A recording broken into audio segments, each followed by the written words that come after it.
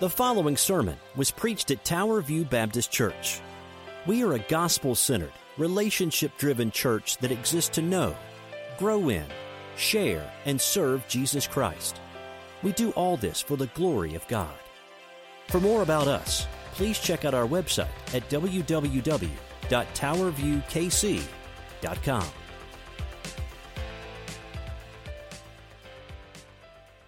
This morning, we are going to turn to that technical passage. I liken this, and we're in our study of Hebrews, the greater than, and this morning the title is Greater Than the Priesthood, Greater Than the Priesthood. As we were planning this out last fall, and I ran this by Nelson said, why don't you do chapter 7 in one shot? And Pastor, wherever you are, that probably would not have been a bad idea, because we are getting ready to get into a passage that you're going to look at and say, well, maybe you won't, but I looked at it several times this week and said, what? We are talking about people. We are talking about situations. We are talking about details of which we, as an American Christian in 21st century, whatever it is these days, do not have a lot of connection to. But I want you to know that in the midst of these details, Jesus is still king. He's still risen, and everything we're going to do today is going to point to him. But you got to go through it with me. Most of you all, if you're like this, by show of hands, if you feel so led, when you get an instruction manual, how many of y'all just read that and just eat it up because you love the technical details so much? Anybody? Nelson is the only one. And if you know Nelson, that makes complete sense. I asked Nelson, no, I actually didn't ask him if he wanted to preach this, but he might wanted to have done this. I have read this passage numerous times. I only say that to say I have tried to dummify it for myself. So if you walk out of here knowing what it means, that's accomplishment. If you walk out of here and know that it points to Jesus, that's a greater praise. But today, probably, arguably, one of the top 5 hardest passages in the New Testament we are going through today. And church, you are a good church to go through this. Most churches, if you preached on this, would just say, well, I'm done. They'd check out. Please don't check out on me. Stay with me. We'll get through this. It points to Jesus, and that's why you're here, isn't it? So with that in mind, would you join me in standing? I've given you the disclaimer, so now you have no excuse as it comes to it. Let's join together as we stand. We're going to read verses 4 through 10, Hebrews chapter 7.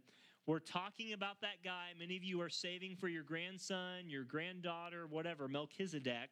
You're going to name them after this guy because you have learned a lot about him. And today you'll learn more about him. We will actually start back in verse 1. It's not very many verses, verses 1 to 10. Hear God's word this morning. For this Melchizedek, king of Salem, priest of the Most High God, met Abraham returning from the slaughter of the kings and blessed him. And to him Abraham apportioned or gave a 10th part of everything. He is first, that is Melchizedek, first by translation of his name, king of righteousness. Then he is also king of Salem, that is, which means king of peace. Verse 3, he is without father or mother or genealogy, having neither beginning of days nor end of life. But resembling the Son of God, he continues as a priest forever. Verse 4, see how great this man, that's referring to Melchizedek, was to whom Abraham the patriarch gave a 10th of his spoils.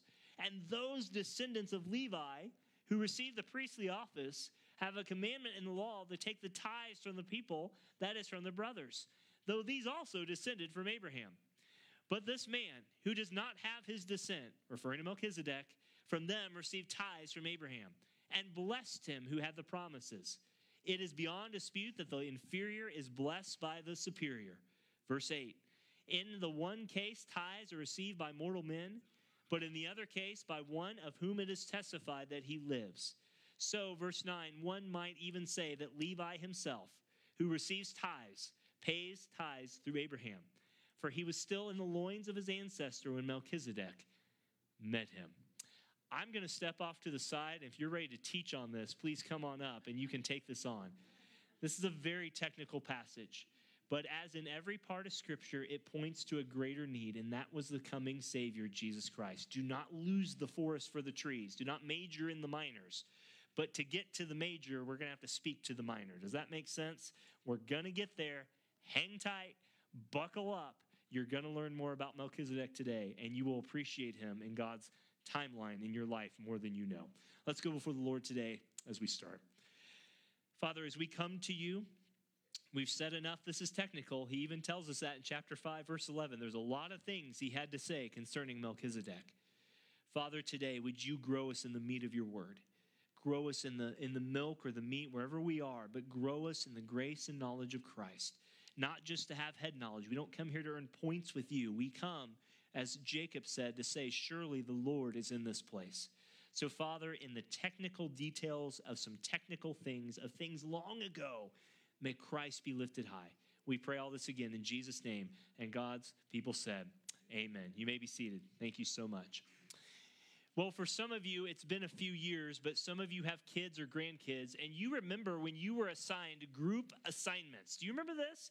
Group assignments. Maybe it's more of my generation's thing, but I hated group assignments because I like to work by myself most times, and most of y'all know that. It's the runner mentality, independent thing. That's just what you do. But sometimes when you were in a group assignment, the rules by the teacher said that one person, they would pick the groups, and then they would pick the one person to represent your group in front of everybody else. And there was always a teacher who picked the weakest link to be the representative for everybody else. They barely passed class. They hardly came to class. And if they were awake in class, it was a miracle. Do you know, you met these people in your life, yet they represented you. Or if you're a Kansas City Chiefs fan, and it's been a few years, you can remember this guy. Oh, come on, you Chiefs fans. Lynn Elliott. Do I need to say anything more? 1997, Chiefs versus Colts. The Chiefs were 13-3. He missed 5 field goals in a row going into the playoffs, and he added 3 more that night, and we lost by, wouldn't you believe it, 3 points. Lynn Elliott never got another kick in the NFL and has had a successful career, apparently, ESPN tells me, in Waco, Texas, as a salesman of insurance. But one person represented the face of a franchise until a young buck named Patrick Mahomes took it home and won the gold a few years back. One person can represent the entire group. That's the point I'm trying to make. And spiritually, even more so. When someone falls or fails, the rest of us are affected.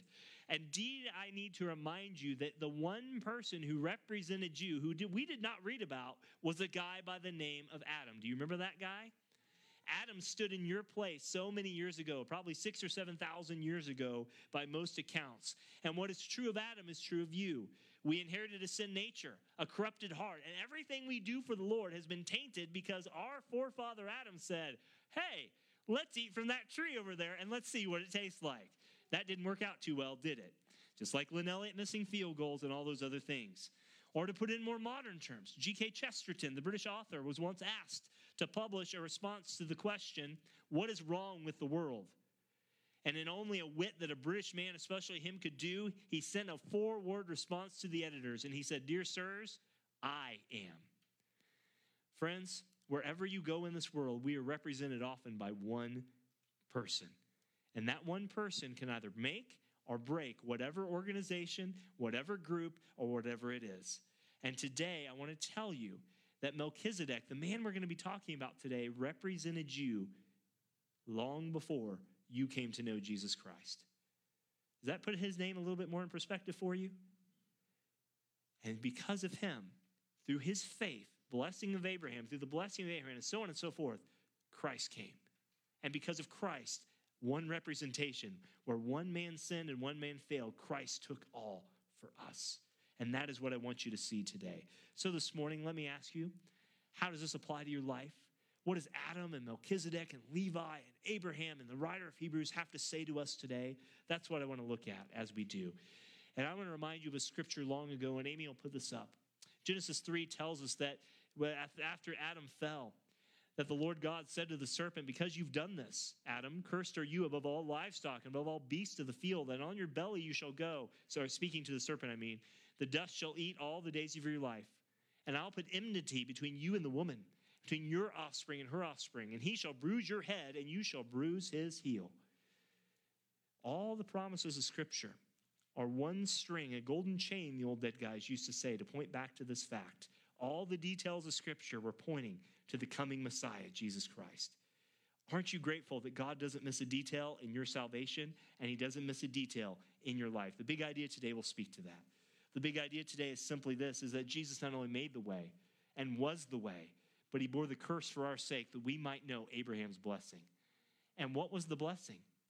The blessing is that someday, through the line of Melchizedek as a priest and Abraham as a father of promise, would come one named Jesus who would save you from your sin.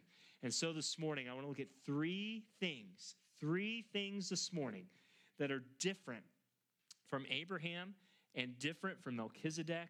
And I want to see how it all ties up in a man called Adam. If I've lost you yet, hang with me.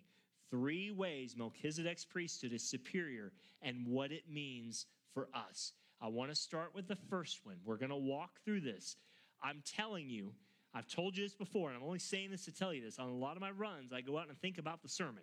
Try not to get eaten by animals and think about the sermon and dodge cars like Frogger. That's kind of my mission every morning. So I'm trying to communicate this as clearly as I can. I want you to see Christ. I don't want you to miss this. But the first way that Melchizedek was superior and the blessing came down through the priesthood into Christ was that he received something superior. He received what was superior. Look at verses 4 and 5. Melchizedek's priesthood is superior in this way. Verse 4 tells us, see how great a man this was to whom Abraham gave a tenth. What's he talking about? He's talking about that Melchizedek kind of came out of nowhere. You remember that? It's been a couple weeks, but we read verses 1 to 3, and Melchizedek just kind of shows up. He's the king of what we now know as Jerusalem, and it says he has no father. He has no mother. He has no genealogy. He just kind of shows up. I mean, he's just a stranger wandering the streets, it seems like, but he really wasn't. In God's economy, in his grace, when Noah left the ark, somehow, some way, through one of the sons of Noah, came a lineage by a guy named Melchizedek. And he was the only one who was ever a king and a priest together. Jesus was prophet, priest, and king. Melchizedek was king, ruler, and priest, spiritual leader. And so he gets down here to verse 4, and he says, look how great a man this is. Melchizedek's a great man. Well, time out for a second, Pastor. Why does Jesus never mention Melchizedek? Why does nobody else except Genesis 12, Genesis 14, and this little section or so in Hebrews 7, and maybe a psalmist mention Melchizedek? Well, if he's so great, then why is he not mentioned very much? There's a mystery to him, isn't there? There's a great mystery to Melchizedek, how great he was. Yet we know nothing about him. I want to remind you that some of you have heard this preaching before, but Melchizedek is not Jesus Christ. Melchizedek was Melchizedek. Jesus was Jesus. That makes sense? They're 2 separate people. But Melchizedek is a type or a picture of Jesus Christ. Some of you have had that said about yourselves. You act in a certain way in your family, and your old Aunt Esther, who's like 175 and is Leon's cousin, says, that's an age joke, Leon, don't worry, looks at you and said, you remind me of so-and-so in our family back in my day. And well, that's kind of what, when you look at Melchizedek, he's a picture of Jesus Christ, and a great one at that. He received Abraham's choicest spoils, it says, that Abraham paid him tithe. Now, that's weird, isn't it? If you're a Jew or you know any Jewish people, who is the 2 people probably they look to? Moses and Abraham. Father Abraham had many sons. You know the song. Everybody knows Abraham. Nobody knows who in the world Melchizedek is, yet Abraham bowed and gave him tithes. You remember the story? Abraham had lost Lot. Lot had gone off like a lost sheep, and he'd gone off, and Abraham had to go rescue him in a great battle against the kings. And Melchizedek shows up, and Abraham gives him a tenth of his spoils. And probably the greatest man on earth, and he encounters Melchizedek. And what does this say? It says that Melchizedek, and shows that Melchizedek is superior to Abraham. That's mind-blowing. Because look at verse 5.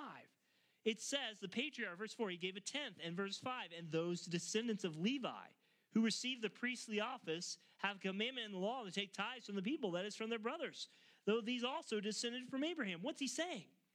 He's saying that the priests who are after Abraham, remember Moses set up the law, you remember this? Moses set up the law, and you had to be of the tribe of Levi to be a priest. The writer of Hebrews is saying that Melchizedek is superior because the priests were born into it. But Melchizedek just shows up and is a part of it. He just kind of comes out of left field or right field, whatever it is. But Melchizedek was not born into it. Melchizedek didn't have a daddy who was a priest that we know of. Melchizedek just was a priest. I want you to think about that for a second. Jesus Christ just kind of shows up out of nowhere, doesn't he? I mean, we know it's coming, but you know what I mean. He just kind of, everything's going on in the world, and then all of a sudden the great heavens open up, and here comes Jesus, born of a virgin, born under the law, just the right time, and the angels sing, and the shepherds quake, and all those Christmas songs are dancing in your head as I speak, and you know this. But just like Melchizedek, Jesus just shows up. Now, there was a plan. We didn't always see it or understand it, but there was a plan. And what did he receive at his birth? Gold, come on now, frankincense and myrrh, things fit for a king. All these things point back to the reality that Melchizedek is superior to Abraham, and they beeline to the fact that Jesus did the same thing. Christ is superior in his priesthood. Every priest that's ever come fails in comparison to Jesus Christ. Even the popes going all the way back, well, depends on who you are about how far back that goes, but the popes going back to when they claim popehood pale in comparison to Jesus Christ. And what he is saying here in verse 5 is that Melchizedek is superior over Abraham and all the world that would come from Abraham, and that Melchizedek represented all that was to follow through the Levite priest. In other words, everything Melchizedek stood for was greater than everything Moses would set up under the Lord's grace and the law. Yet you hardly hear about him. But that was God's plan. But do you realize Melchizedek had to be a very humble man? Can you imagine? Did you think he knew that he was going to be connected to the Messiah someday? I don't know. We don't have that word here. But I want to remind you that Abraham had to humble himself as well. God just came to Abraham and said, oh, by the way, Abraham, everyone in this whole world is going to be your descendant. Now, if you're like most people, your head would start to swell a little bit, wouldn't it? And it's not because you were in a car wreck. If you tell someone you're the greatest thing in the world, they get a big smile on their face, isn't it? One of the biggest prideful men of our generation, and this is nothing more than just a comment, he said it, is LeBron James. He considers himself to be the king of the world. He just hit $1 billion in sales, and that was his life goal, and his head and his bank account just keeps swelling. Abraham was a humble man. But you better believe he walked around with an air about him, I'm sure at times, saying, the promise is coming through me. But yet here he is, bowing before Melchizedek and saying, take a tenth of everything I have. There's a lesson in that for us, and Amy will put this up. Weakness is the Lord's workroom, or Lord's woodshed, if you want to use that language, where by his grace, his clay is softened, molded, and refined. I believe that Abraham, as he stood before Melchizedek and gave a tenth of his spoils, was growing in the grace and knowledge of Jesus Christ, because Abraham, the father of the promise, had to bow to one that was superior to him. Why was he superior to him? We're getting there. We'll get there. But I want you to know that even in all of our gains, we must acknowledge our weakness as we come to the Lord. Abraham had to do it. You have to do it. You wouldn't be a Christian if you didn't. You had to acknowledge that you were a sinner. And if you're here today and you think you can waltz your way or dance your way down the aisle to be in heaven with God someday, you're in for a big surprise. Jesus said all those who are humble of spirit, who come like a child, will be saved. And so here he is, Abraham, the man of promise, the one for whom all the Jewish religion would point back to as a focal point of their whole worldview, had to be softened, had to be molded and refined in the sense that he had to bow to one superior than himself. So if Abraham had to, you better believe we must go before the Lord and his people as humble folks. The mightiest among us will be shown by our submission and humility to the Lord. The first will be last, the greatest buffet line Baptist thing. The first will be last, and the last will be first. That's what he tells us. He was superior in what he received. But notice, secondly, he is superior, Melchizedek is, in what he gave. We're getting into more technical stuff. Hang with me. Look at verse 6. Grab your Bible. I want you to follow along with this. He says in verse 6, verses 4 and 5, he's superior in what he received. Verse 6, in what he gave. But this man, This man, this is Melchizedek, this man who does not have his descent from them, received tithes from Abraham and blessed him, who had the promises. Well, didn't you just say that, writer of Hebrews? Well, he's a good preacher. He tells you what he said, and then he tells you again what he just said. He's making the point that he was born like us. Melchizedek had a father and mother, but he was without record. He just didn't have a birth certificate. If you've ever, some of you, I forget who it was, one of our older saints here a couple weeks ago came up to me and said, I have to find my birth certificate to get my Missouri license these days. He said, it has been so long, I don't even know if I can find it anymore. But he knew he had a father. He knew he had a mother. So this is a modern day parallel. Melchizedek was a real man. He collected a tenth. He's repeating here that Melchizedek is superior to Abraham and all that would come through him. And it says at verse 6 that he blessed the one who had the promises. And in the first, he receives the tithes. He's superior. But now, he's the one who's bestowing the blessing. Melchizedek is blessing Abraham. And it's not the other way around. Melchizedek is getting the gift, but then he's dishing out the gift. He's blessing Abraham. So we are seeing that if Melchizedek is greater than Abraham, and he was, then he was greater than anything that would come through Abraham. Now that's shocking. Because if you're a Jew and you're hearing this for the first time, and you're not a Christian, and you're looking around, you're thinking, how can anyone be greater than Moses and his priest? That doesn't make any sense. But what he's doing here is he's priming the pump. He's priming the pump saying, look, Melchizedek was greater than Abraham. But there's one coming who's greater than Melchizedek, and his name is Jesus Christ. And that's who it is. He's looking at this argument and saying, look, all the priests served as God told them to. But Melchizedek's greater than them. And yet there's one coming who's even greater than that. And his name is Jesus. And he's going to give you a once and for all sacrifice. He's going to be the one. You don't have to shed the blood of animals to partake of the Lord's Supper. You don't have to do those things anymore. That's why he says in verse 7, your Bible may have something different here. I like the New American Standard and ESV. It says, it's beyond dispute. In other words, guys, take me at face value. You don't need to argue this. I've won the argument. Drop the microphone, do the drums, whatever. The point is made. He was superior in what he received, verses 4 and 5.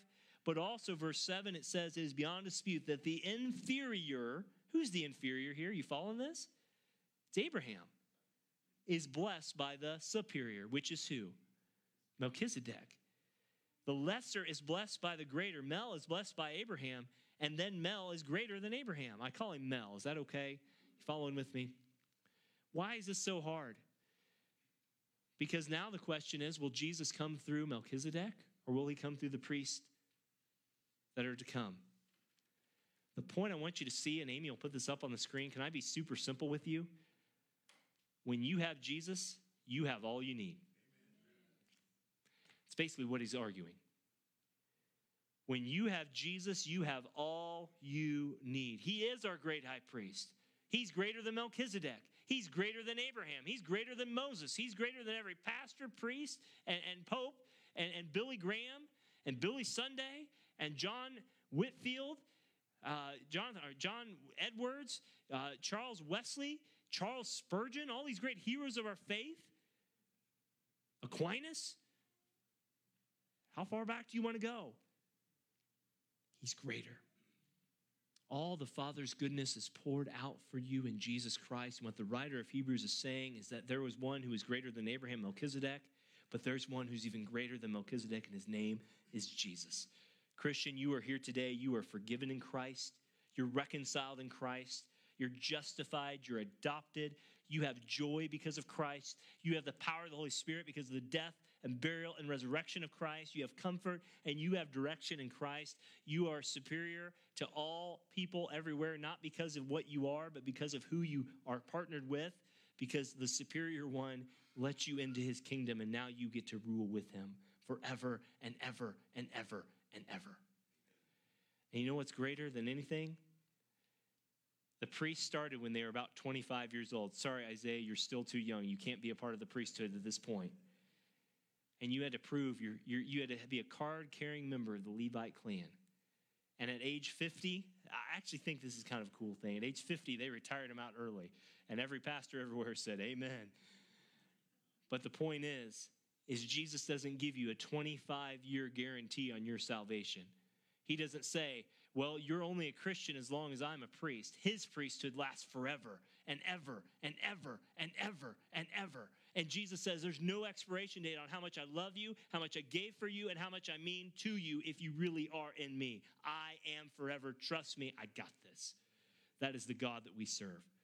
And Melchizedek is greater in Abraham in what he received and what he gave, but Jesus is better than all those things. Finally, this. Melchizedek is superior, number 3, in how long he lives. In how long he lives.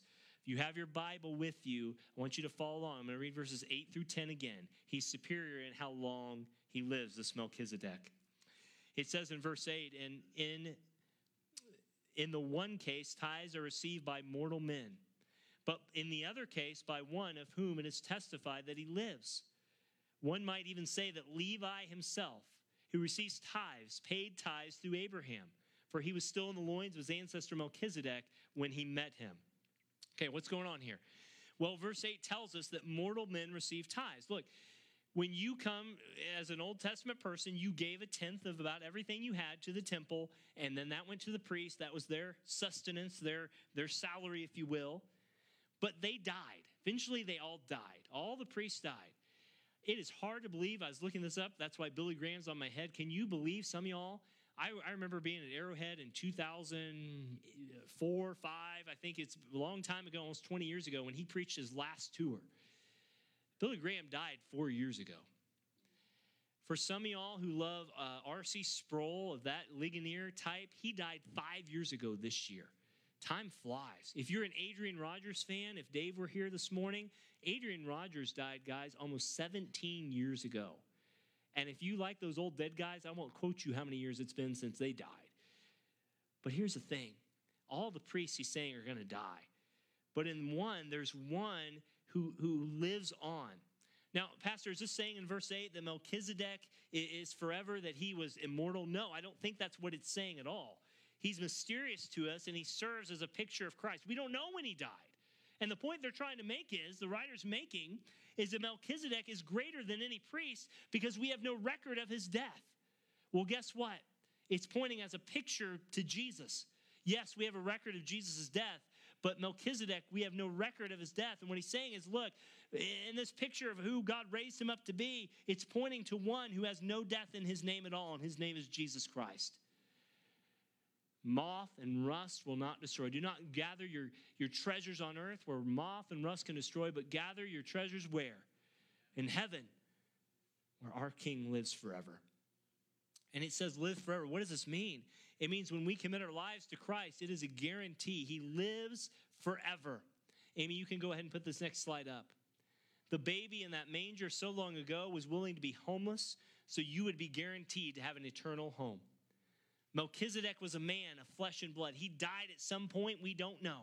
But his type, his picture points to the one who came from outside of time and came within time. The timeless one entered time so that those of us who are in this world might know that our time is coming short, but we can be with him forever and ever and ever and ever.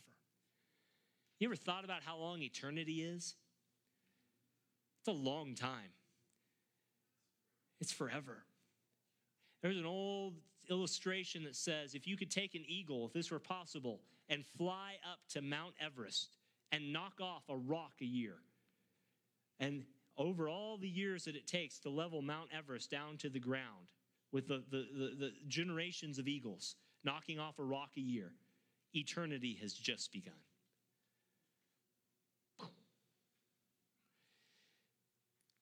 The writer of Hebrews is saying this Melchizedek is pointing to a priest who will always be there for you, who always secures you, and who always loves you. Okay, Pastor, I get that, but what about verse 9? Let's go there. Verse 9 says, and follow me, I know this is hard. It says, so to speak, he's summarizing here, through Abraham, even Levi received tithes and paid tithes. What's he saying? What does this mean? What is he saying? Levi himself paid tithes, and they paid tithes through Abraham. For, here's the reason, verse 10, he was still in the loins of his ancestor when Melchizedek met him. Look, when Abraham came before Melchizedek, Levi, his grandson, was still in his loins. his great-grandson. Abraham stood as the federal head. I'm going to use that word. Say it with me, federal head. Can you say that? Federal head. That's an old term, and I'll define it in a minute. He was the representative, the one person of Israel, Abraham was. And all that was come through Israel would be bound up in Abraham. And in Abraham, God would establish the law, Moses would come, and all these great things would come. And when Abraham brought his tithe to Melchizedek, it was as if Levi, his great-grandson, was showing that Melchizedek was over Levi and all the generations before. And in very simple language, Levi wouldn't come for another 100 years, but Melchizedek is greater than Abraham, Levi, Isaac, Jacob, Moses, the priesthood, etc., David, Solomon, etc. And friends, Abraham represented the Israeli nation during that time. Abraham was the one that bowed to Melchizedek when he was giving the blessing. And I want you to know, as you come with me, will you hold your Bible there and go over to Romans chapter 5 for just a moment. Romans chapter 5. If you fell asleep, you can turn your Bible and you can wake up with us. Romans chapter 5. I want you to go to verse 12. Just as Abraham represented the nation of Israel, and everyone who would come after him would bow, as it were, symbolically to Melchizedek, so all of us are either in one or in the other. And some of you know where this is going. Abraham represented, he was the federal head, he was the representative of the nation of Israel. And so too, we had a representative by the name of Adam, which literally means man. Our Pastor Nelson's youngest son is named Man. When I first came here, I called him the man because literally his name means the man. Chapter 5, verse 12. Therefore, Romans 5:12, just as sin came into the world through one man and death through one sin, so death spread to all men because all sinned. For sin indeed was in the world, verse 13, before the law was given. But sin is not counted where there is no law. Yet death reigned from Adam to Moses, even over those sinning, not like the transgression of Adam, who is a type of the one who was to come. Brrr. You with me? The writer of Hebrews is arguing that Abraham represented the whole nation of Israel.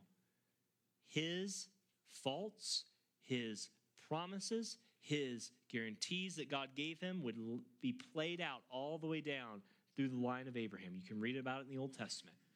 Melchizedek, in the priestly way, is a blessing and a promise and a type of a priest to come that one day would represent the nation and would take away all the sins once and for all. In very simple language, the writer of Hebrews is saying it is common in the Bible for one person to represent one thing. And in a greater vein, he's pointing to the fact that Adam represented you in that garden. I talked to a guy one time on the streets. When we talked about this, I said, buddy, you've been sinning since your father Adam sinned long ago. And he looked at me square in the eyes. I remember this like it was yesterday. He looked at me and he said, if I were there, if I were Adam, I would not have sinned. Okay. Well, there's your first lie, so you just sinned. But, famous last words. That's right. Friends, the point of all this that the writer of Hebrews is saying is, look, every stop in God's exit point off the highway of his plan for Abraham, for Melchizedek, for Adam, they were representatives of us. They all failed. They all messed up. They all went their own way at times, but God still pointed to one who was over them all. And his name is what, church? Jesus. And so today, we stand on the shoulders of Melchizedek and Abraham and Adam, reminding ourselves that sin came in the world one time. James 2 says, if you sin at just one point in the law, you are guilty of breaking it all. And the writer of Hebrews is saying, look, every point of Scripture comes back to this. Abraham failed, Melchizedek failed, Adam failed, but in Christ there is no more failure. He represents you perfectly. When you die and you go to heaven, you have a judge and you have an advocate and you have a Savior who looked at you and said, I shouldn't have you in my midst, but I'm going to take you in anyway. For I so loved you and gave my life for you that you have eternal life. Come unto me, all who are weary and burdened, and I will give you rest. And on that day, when Satan is hurling all the accusations at you, your advocate is going to look and say, I died for him. I died for her. He is mine. She is mine. Get away from me, Satan. Get ye behind me, Satan. All the promises of the Old Testament, the writer of Hebrews says in so many technical words, where Adam failed, where all the promises were through sinful people were fulfilled in a perfect one, who is Jesus Christ, risen from the dead. Lynn Elliott missed a field goal. Oops, it's a game. Life goes on. My group project grade stunk at times. Oops, it's a grade. Life goes on. We can't just say, oops, Adam, you did it again in Britney Spears terms. We have to go back and say, but Jesus did it once. And he didn't say, oops. He said, it is finished. And that's what he's arguing. Next week, we're going to get into more technical language, but I want you to remember this today. Jesus is superior to everything, everyone, anything, anyone, any situation you're in. And the writer of Hebrews says, hang on, by grace, because he's holding on you with omnipotent arms. What a Savior we have, all by grace through faith, because of what Jesus has done for us. Will you bow your heads with me this morning as we close out? Father, we are reminded this morning that in Jesus we are given a second Adam, not a second chance. We didn't get that up on the screen. That's my fault, Lord. But Father, as we close out our sermon and get ready to enter the Lord's Supper in a few moments, for our last song and partake together, Lord, we would pray that you remind us that we have fallen so far away from your grace. We have sinned so terribly, wickedly, evilly, that only your Son, fully God, fully man, could come and save wretches such as us. Father, we don't like to speak that way today. We live in a culture where everyone gets a participation trophy and everyone must feel their self-worth. And there is a point at which, Lord, that is the biblical concept to a degree. But Father, where sinful men can twist such words of yours, they will. And Father, we are not good enough. We can't try hard enough. There's nothing sincere about us, Lord. Our hearts are wickedly deceitful above all things. Yet, but Christ. Father, where Abraham failed, where Melchizedek, although we don't know how many instances failed, even in his leadership as priest and king, where all the Levites who came after Moses, the priest, may have failed, where Adam failed once, we point to a greater reality of one, your Son, in complete fulfillment, took all the wrath we deserve, took all the prophecies that were predicted, and took all the suffering that should have fallen on us.